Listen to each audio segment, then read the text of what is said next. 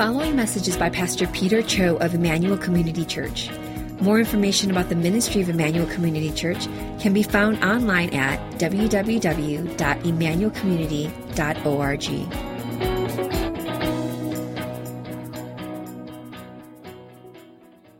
If you were here a few weeks ago, or if you joined us online, you may recall that I spoke on learning to lament. And in that sermon, I asked us to examine how we go about expressing ourselves when our hearts are troubled or when we experience distress. And we explored how God has given us the gift of lament, which I believe is His way of giving His children the safety and the space to express our most raw and our most honest emotions back to Him. And I believe this is God's desire for us, that we be honest about our emotions, honest about what we're feeling, because in doing so, we're being honest about really what's inside of our hearts. And, if you've attended any of our parenting seminars, you may have heard or seen the slide and heard Pastor Steve say, your emotions most honestly reveal what is in your heart. Your emotions most honestly reveal what is in your heart. And this is important because oftentimes we're not really honest with ourselves. Years ago, I heard a pastor say that no one lies to you more than you lie to yourself. And if you think about it, I think it's true. We lie to ourselves all the time. We deceive ourselves into thinking that we're this type of person, that we're patient, that we're forgiving, that we're generous, until we realize that we're not. Or we deceive ourselves into thinking that this is what we actually believe, that God is sovereign, that God is in control of all things, that God is good, and yet oftentimes our emotions and what we feel reveal that maybe we don't really believe that, at least maybe in that moment. There was a young boy, a 4-year-old boy, a few years back named Andrew Macias, who was about to go to his first day of preschool in East LA, and a TV reporter asked him how he felt about that. And so I just want to show you this quick video that kind of, I think, unpacks or explains just how we sometimes deny the reality of what's in our hearts. Andrew, are you excited for pre-kindergarten? Yes. Why? I don't know. Are you going to miss your mom? No. No? Oh, don't cry. Are you... You think he's going to miss his mom? He said no. But what do you really believe? I think his tears say much more. So apparently the reporter took a lot of heat for making this little boy cry. And so she interviewed him again as a follow-up a couple years later. And I want if you could play that video. Since I'm now infamous for making kids cry, I figured no harm in asking this one more time. Are you going to miss your mom? Yes. Yes. Good answer. Courtney Friel, KTLA 5 News. Okay, so he's a little more honest that time, right? So I found it interesting, that upon further reflection, and now as a 6-year-old boy, that he was much more in touch with his emotions, and he was able to give a more honest answer. And, in many ways, our emotions, I think, are a gift from God, in that they help reveal the true condition of our hearts to ourselves. And I believe the Holy Spirit can often use our emotions for this purpose if we are aware of it. As I said last time I spoke, I'm convinced that you cannot understand and embrace God's heart until you are first honest about what's in yours. And King David in the Bible was so good at this. And I believe that is why God calls him a man after my own heart. Not because his heart was holy or pure, it really wasn't. But because he was radically honest with himself. And he was radically honest before God, even in his darkest moments. And this takes courage. This takes discipline, and this takes humility. And I'm convinced that you cannot obey the first and the greatest commandment to love God with all of ourselves, with all our heart, mind, soul, and strength, until you can first come to a place where you can express to Him all that is inside of us. Your hurts, angers, frustration, sorrow, grief, pain. But we don't like exploring our emotions, especially our negative ones, right? Because it forces us to confront the reality of our brokenness and the reality of the brokenness of this world.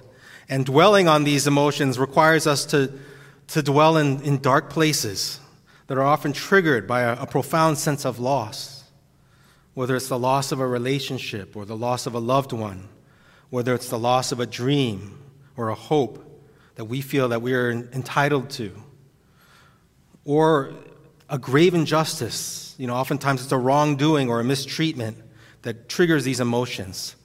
Someone has done something against us. And if you have children, you probably know this all too well, right? Nothing sets anger or grief off in a child more than when they feel an injustice has been done against them. Right? You probably know what I'm talking about, right? Like, why does she get the bigger piece of pizza? Why can't I get an iPhone when everyone else has iPhones? Why is my chore harder than everyone else's chores? And I think this is true of all of us, even as adults, and nothing stirs anger in us quicker and more strongly than when we feel that we have been wronged. Whether it's being treated unfairly at work, a false accusation by someone we hardly know, feeling cheated out of something by a friend, maybe even something as petty as just getting cut off on the road. It doesn't take much for us to enter into a rage, does it? But our emotions reveal the inner nature of our hearts. And in doing so, they often expose the depths of our own selfishness and our own sin. And this is important. I think as followers of Jesus, we should always be examining our emotions, seeking to understand, with the help of the Holy Spirit, what is going on inside of us, what is hidden in our own hearts that sometimes we can't see. But we shouldn't stop there. I think as followers of Jesus, it's also important to examine the emotions of Jesus, that we might better understand the heart of God. Because if our emotions reveal what's inside of our hearts, then what does Jesus' emotions reveal about the nature of God's heart? I believe God, in his loving kindness, has provided numerous examples of Jesus expressing his emotions all throughout the Gospels for our benefit, for our edification. Whether it's his joy or his compassion or his quote-unquote negative emotions like anger, grief, and anxiety.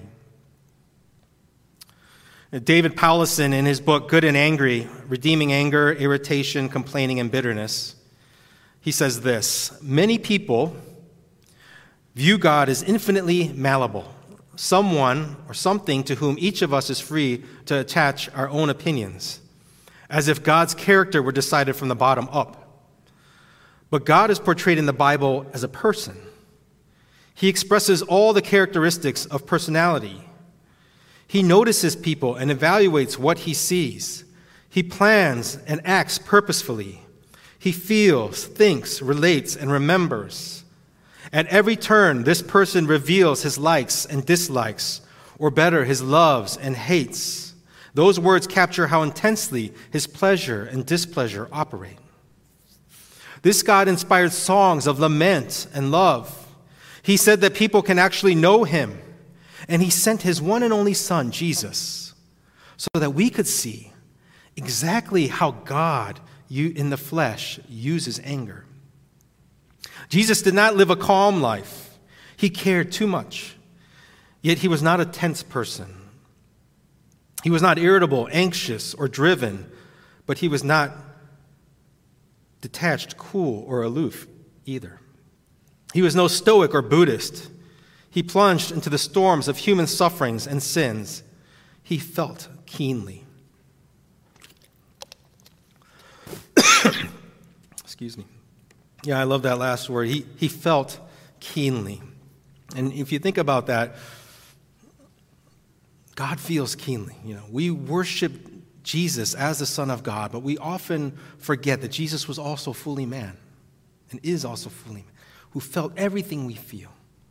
But what caused Jesus to feel what he felt, and what did he ultimately do with it? We will not be looking at every occasion that Jesus expressed emotions, but I do want to highlight a few examples today, which I think gives us a powerful picture into the heart of God. And I believe this is not only insightful for us, but it's also instructive to us as followers of Jesus. And so we're going to briefly look at three particular emotions. What made Jesus angry? What made Jesus grieve? And what made Jesus weep? So beginning with what made Jesus angry, what comes to your mind when you think about angry Jesus? You know, I'm guessing for most of us, it's when he drives out the money changers in the temple, right, in Jerusalem. John records this in the second chapter of his gospel. Right after Jesus' first miracle in Cana, at the start of his ministry, in John chapter 2, it says, when it was almost time for the Jewish Passover, Jesus went up to Jerusalem. And in the temple courts, he found people selling cattle, sheep, and doves, and others sitting at tables exchanging money. So he made a whip out of cords and drove all from the temple courts, both sheep and cattle. He scattered the coins of the money changers and overturned their tables. To those who sold doves, he said, "Get these out of here. Stop turning my Father's house into a market." And then again, towards the end of Jesus' life and ministry, after he enters Jerusalem on Palm Sunday, we see recorded in the Synoptic Gospels, Matthew, Mark, and Luke, here in Matthew 21, Jesus entered the temple courts and drove out all who were buying and selling there. He overturned the tables of the money changers and the benches of those selling doves. "It is written," he said to them, "My house will be called a house of prayer, but you are making it a den of robbers." You know, it's hard to imagine Jesus is not just angry, but like physically angry. Can we even say enraged? You know, I think this picture of Christ in the temple is, you know, something maybe we can live with. And yet, this other picture with Jesus and the whip, it can be a little unsettling for us, can't it? It shatters this image that we have of Jesus as this docile, soft-spoken, you know, easy-smiling Messiah. But I think, you know, this story begs the question, what is it that would send Jesus into this place? Why such a strong display of emotion that seems so unlike him? You know, as many of you may know, the Passover was a big deal in Jerusalem in Jesus' day. You know, most scholars estimate that during this time, the population of Jerusalem would rise from about 100,000 or so to several million. That's like 30 to 40 times what's normal. And then it would attract people from all over the world. And this was an important annual pilgrimage for every faithful Jew, as well as foreigners who desired to honor God. So with this mass influx of people, you can imagine the chaos that would ensue and the money-making opportunities that would arise. And it was during this time that these pilgrims would pay their temple tax and also purchase animals for sacrifice as part of the Passover celebration. But greedy money changers would seize this opportunity by setting up shop in the court of Gentiles, which was a designated area for foreigners to worship in the temple. And would squeeze them out of their space, and it would hamper their ability to encounter God and worship. And many of these merchants would charge exorbitant amounts for visitors to exchange their pagan currency into acceptable Jewish funds. And they would also exploit the poor by abusing their authority in determining which animals met their standard for proper sacrifice. Which is why Jesus called it a den of robbers. And this is all a tragedy, because the Passover was designed by God to be a holy celebration, reminding his children of their liberation from Egypt.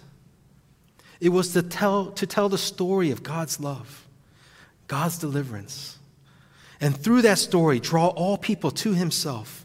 And yet, it had become the opposite of that. Instead of serving as a bridge to God, it became a barrier. And this angered Jesus. How could all these millions of people who had come from so far to honor God and experience his loving kindness, his liberation, his healing power, do so when they were being exploited in this way? And it's interesting, but I think it's easy to miss. In Matthew 21:14, the very next verse, we're told that immediately after he clears out the court, the blind and the lame came to him at the temple, and he healed them. And so now I think we can see why Jesus did what he did, why he was so angry. Jesus was making a way for those who needed him most to experience his restoration, his love. The blind and the broken, the lame and the leprous, the foreigners and the forgotten. His desire is always to bless the broken. And Jesus loved those that the world found unlovable. He spoke for those who could not speak for themselves. He stood for those who could not stand, sometimes literally. And if this story tells us anything, I believe it's that God is far less interested in receiving our unblemished sacrifices or our religious acts of service, and far more interested in blessing his beloved children with his healing power, with liberation from sin, with ultimate redemption. And when those who claimed to be serving him stood as a barrier to this and not a bridge, this infuriated Christ. David Powlison, again in his book, Good and Angry, he shares this insight into understanding God's anger along with his love. And he speaks of the confusion that many of us experience, particularly when we hear Jesus' parable of the workers in the vineyard. It's a very brief parable, if you remember. It's a story where a landowner hires workers for his vineyard, but he hires them at different points of the day. And yet he pays all of them the same amount, whether they came at the start of the day or came at the very end of the day, at the 11th hour. And we can all relate to this dissonance, right, that we feel at the seeming injustice of this. Like, how can the guys who came at the last hour get paid the same as the guys who worked all day? And Powlison writes this. He says, as much as we need it ourselves, grace can be a hard thing to swallow when it is extended to someone else. Can you relate to the all-day worker's distress? I can. And the anger that I feel or would feel in their situation reminds me that my anger is not as pure as God's anger. It reminds me how much I need the grace that I sometimes begrudge others. The parable of the workers shows how hard it is for us to reconcile anger, which is so often fueled by self-righteousness, and love, which rejoices in another's good. And that makes it hard for us to understand that God's anger and love are entirely consistent with each other. They are different expressions of his goodness and glory. You can't understand God's love if you don't understand his anger. Because he loves, he's angry at anything that harms those he loves. Notice the way God's children experience his anger. His anger is expressed on their behalf as supremely tender love. And I believe that is what we witness in the temple courts. Not just anger, but anger that is moved and motivated by love. Secondly, let's look at what made Jesus grieve. What made Jesus grieve? I want to move to another encounter when Jesus experienced actually both anger and grief simultaneously. There is this brief encounter between Jesus and the Pharisees early on in his ministry in Mark chapter 3, in which we see this in display. Mark 3 verse 1 says, again he, that is Jesus, entered the synagogue, and a man was there with a withered hand. And they, that is the Pharisees, watched Jesus to see whether he would heal him on the Sabbath, so that they might accuse him. And he said to the man with the withered hand, come here. And he said to them, is it lawful on the Sabbath to do good or to do harm, to save life or to kill? But they were silent. Then it says this, and Jesus looked around at them with anger, grieved at their hardness of heart, and said to the man, stretch out your hand. And he stretched it out, and his hand was restored. And the Pharisees went out and immediately held counsel with the Herodians against him on how to destroy him. By the end of the story, everyone's angry, right? Jesus at the Pharisees and the Pharisees at Jesus. But the Pharisees are so blinded by their legalism and their strict observance of the Sabbath laws that they've completely lost sight of any concern for their fellow man. And Jesus' attempts to open their eyes to the sheer ludicrousness of this by asking them in front of everyone, is it good or is it wrong to do good and heal this man out of his affliction? And they can't even answer. And when they refuse to answer this simple question, Jesus is overcome with emotion, both anger and grief. These Pharisees are standing in the way of the restoration of this poor man's withered, shriveled hand. And they're supposed to be men of God, and yet they cared nothing for the pain and suffering that this man was enduring. Only their laws and their self-righteousness. And this astonished Christ, because this is not at all the heart of God. In his book, The Emotional Life of Our Lord, B.B. Warfield writes this: Jesus burned with anger against the wrongs he met with in his journey through human life, as truly as he melted with pity at the sight of the world's misery.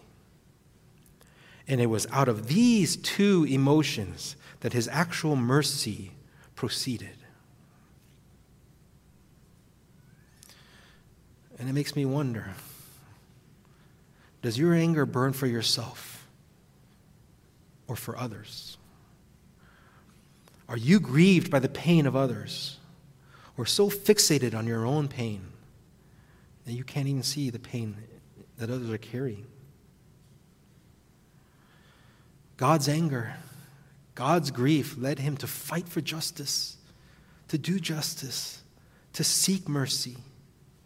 And it compelled him to love and to serve others. Lastly, I want to examine not only what made Jesus grieve, but also what made him weep. What made Jesus weep? Many of you probably know the Bible trivia question, like, what is the shortest verse in the Bible? 2 words. Jesus wept. Right? But more than being known for its brevity, I think this short verse should be treasured because of what it tells us about the heart of God. Jesus' good friend Lazarus had fallen gravely ill, and his sisters Martha and Mary are deeply disappointed in Jesus because when they sent an urgent word to him that Lazarus was sick and that they needed him quickly, he instead delayed his return, and Lazarus dies. And neither Mary nor Martha can make sense of this.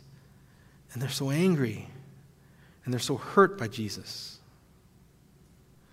But in John 11, verses 33 to 35, it says, when Jesus saw her weeping, and the Jews who had come along with her also weeping, he was deeply moved in spirit and troubled. Where have you laid him? He asked. Come and see, Lord, they replied. And Jesus wept. Jesus wept. And I think those 2 words are so remarkable because when you think about it, why did Jesus weep? Jesus knew that he was going to raise Lazarus from the dead within a matter of moments. So it could not be because his beloved friend was gone. In fact, we were already told that Jesus intentionally delayed getting to Lazarus by 2 days so that he would die before he got there and so that God would be glorified. So why is Jesus weeping? You know, if I had Jesus' foreknowledge and if I had Jesus' power in that moment, I would have said, hey, guys, just relax. I got this. Stop your crying already. I would have shown no empathy. But Jesus doesn't do this, does he? He's deeply troubled in his spirit.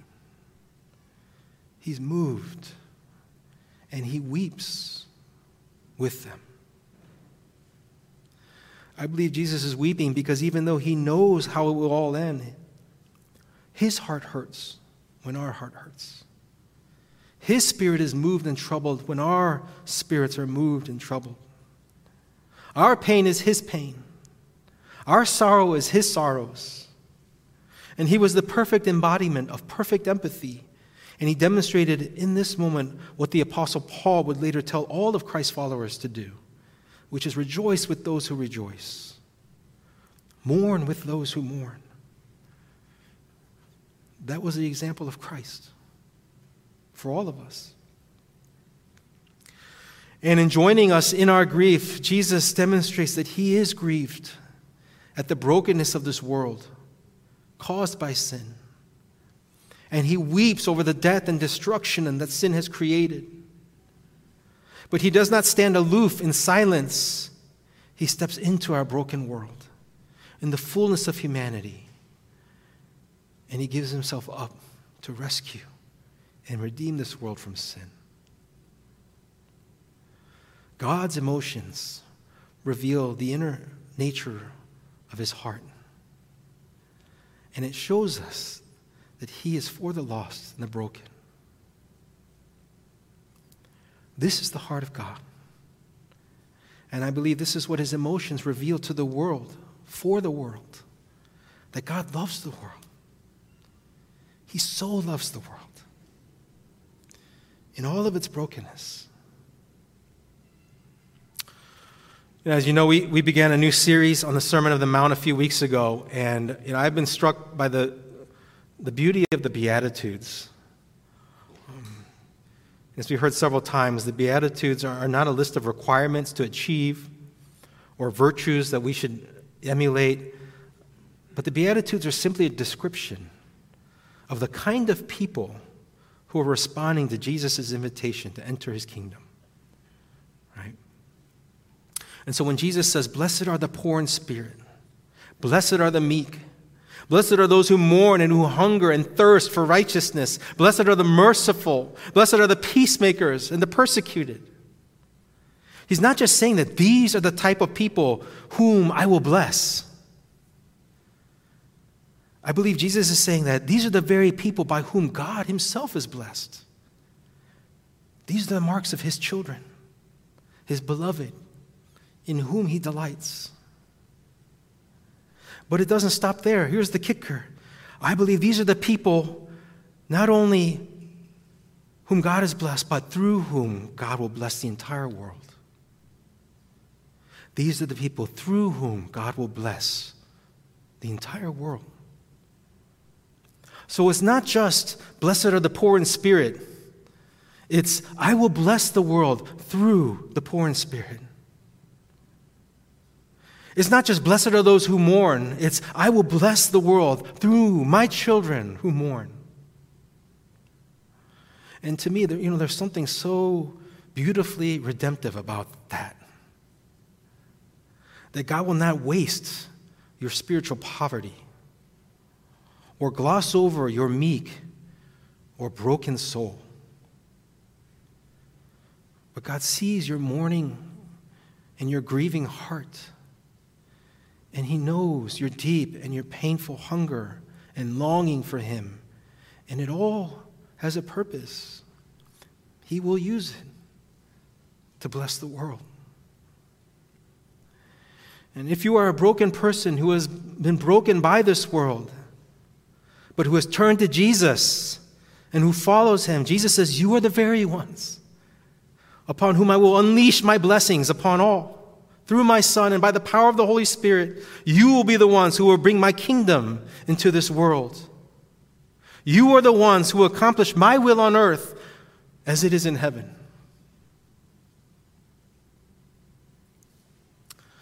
And this past week, I came across a blog post written by Jane Marcheski, I think that's how you pronounce her name, who was a recent contestant on America's Got Talent. And she's someone who's battling cancer and has a 2% chance of survival. And she is no stranger to pain and suffering. And some of you may have seen her audition. I think it was like a week or so ago. Her audition brought the entire panel of judges to tears, even Simon Cowell. And, it's gone viral, and so many are being blessed by not just her audition, but by her story. And I'm not going to show her the video of her audition, but If you get a chance to watch it, you should. In it, she sings a song that she wrote entitled, "It's Okay." And it's incredibly moving. But I do want to share with you a portion of her blog post, which captures so powerfully and with such raw honesty her wrestling with God in the midst of her pain, in the midst of all her questions, and how God met her in that place. It's a bit long, but I think it's worth hearing. It really is like a modern-day psalm of lament. And she writes this: "I've had cancer 3 times now, and I've barely passed 30. There are times when I wonder what I must have done to deserve such a story. I spent 3 months propped against the wall. On nights that I could not sleep, I laid in the tub like an insect, staring at my reflection in the shower knob. I vomited until I was hollow. I rolled up under my robe on the tile. The bathroom floor became my place to hide, where I could scream and be ugly, where I could sob and spit and eventually doze off, happy to be asleep, even with my head on the toilet. I am God's downstairs neighbor, banging on the ceiling with a broomstick. I show up at his door every day, sometimes with songs, sometimes with curses, sometimes apologies, gifts, questions, demands. Sometimes I use my key under the mat to let myself in. Other times I sulk outside until he opens the door to me himself. I have called him a cheat and a liar, and I meant it. I have told him I wanted to die, and I meant it. Tears have become the only prayer I know. Prayers roll over my nostrils and drip down my forearms. They fall to the ground as I reach for him. These are the prayers I repeat night and day, sunrise, sunset. Call me bitter if you want. That's fair. Count me among the angry, the cynical, the offended, the hardened, but count me also among the friends of God. It's not the mercy that I asked for, but His mercy nonetheless. And I learn a new prayer. Thank you. It's a prayer I don't mean yet, but one I will repeat until I do. For I have seen Him in rare form. I have felt His exhale. Laid in His shadow, squinted to read the message He wrote for me in the grout. I'm sad too. Call me cursed. Call me lost, call me scorned, but that's not all. Call me chosen, blessed, sought after. Call me the one whom God whispers His secrets to. I am the one whose belly is filled with loaves of mercy that were hidden from me. Even on days when I'm not sick, sometimes I go lay on the mat in the afternoon light to listen for Him. I know it sounds crazy and I can't really explain it, but God is in there, even now. I've heard it said that some people cannot see God because they won't look low enough. And it's true. Look lower. God is on the bathroom floor. Amen. Where have you seen God in your life? I think God is not often found in the places that we think we will find Him. Is He? He's more often discovered not in our pleasure, but in our pain. And He's not rubbing elbows with the pious and the religious elite. He's touching the face of a leper. He's lifting the head of a prostitute. And He's not in the temple holding service in the Holy of Holies. He's holding a whip in the outer courts, driving out those who are obstructing people from God. And His eyes are always searching to and fro, looking for the broken, looking for the contrite in heart. And those are the ones that He accepts with open arms. Those are the ones whom He will never deny. And those are the ones through whom He will bless the world. In a moment, we're going to enter into a time of communion. So if you could please ready the elements, whether you're here or at home, so we can take them together.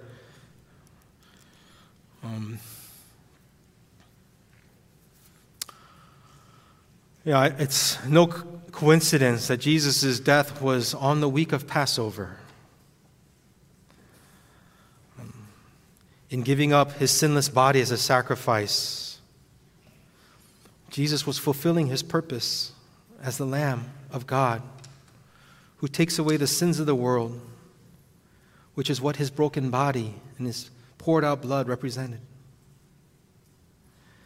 And this is why Jesus said, "This is my body, broken for you." Just as your spirit is broken, I have out of my own volition broken my body for you. Take and eat. Then he took a cup and he said, "This is the blood of my covenant, my promise to you, which is poured out for many for the forgiveness of sins." However, we would be remiss if we ended our communion just there, upon the reflection of his sacrifice. The Passover looks backward at the sacrifice of Christ. It is remembering what he has saved us from, but it is also a celebration that looks forward to what God has saved us for.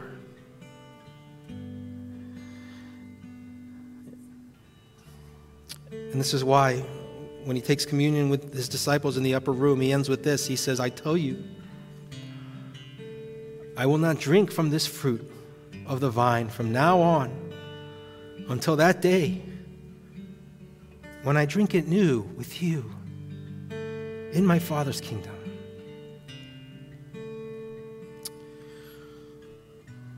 He has saved us from our sin. He has saved us from judgment. He has saved us from hell. But let us not forget today what he has also saved us for. He has saved us for himself. He has saved us for union, perfect union with him, for all eternity.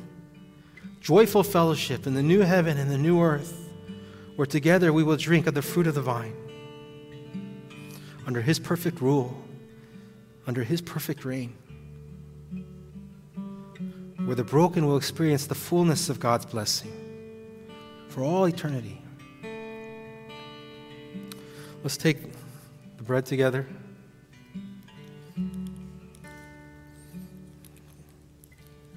As well as the juice. And I ask, just take a moment and reflect upon these truths.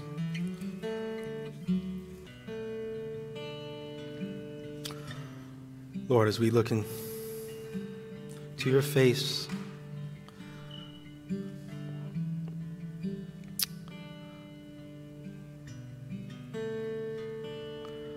a face that reflects all the emotions that we experience day by day.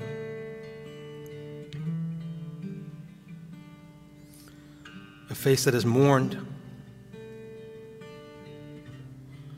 A face that has hungered and thirsted for righteousness. A face that has been persecuted, insulted.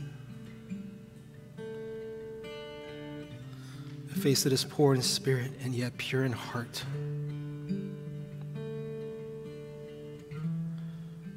A face that is mourned and yet is meek and merciful.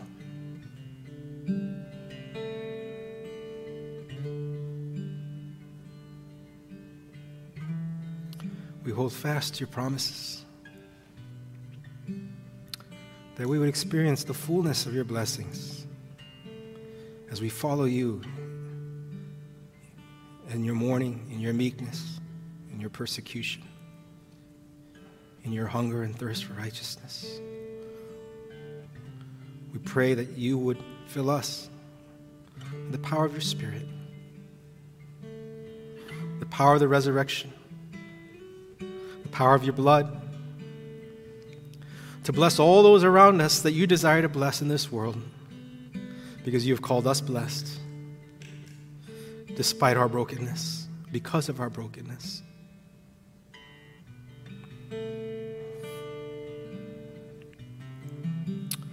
Open our eyes, Lord, to the work you're doing in our lives. Open our eyes to the work you want to do in and through us, so that others might see your light and your love. We love you. We praise you. We worship you. Thank you. We pray all this in your Son's precious, precious name.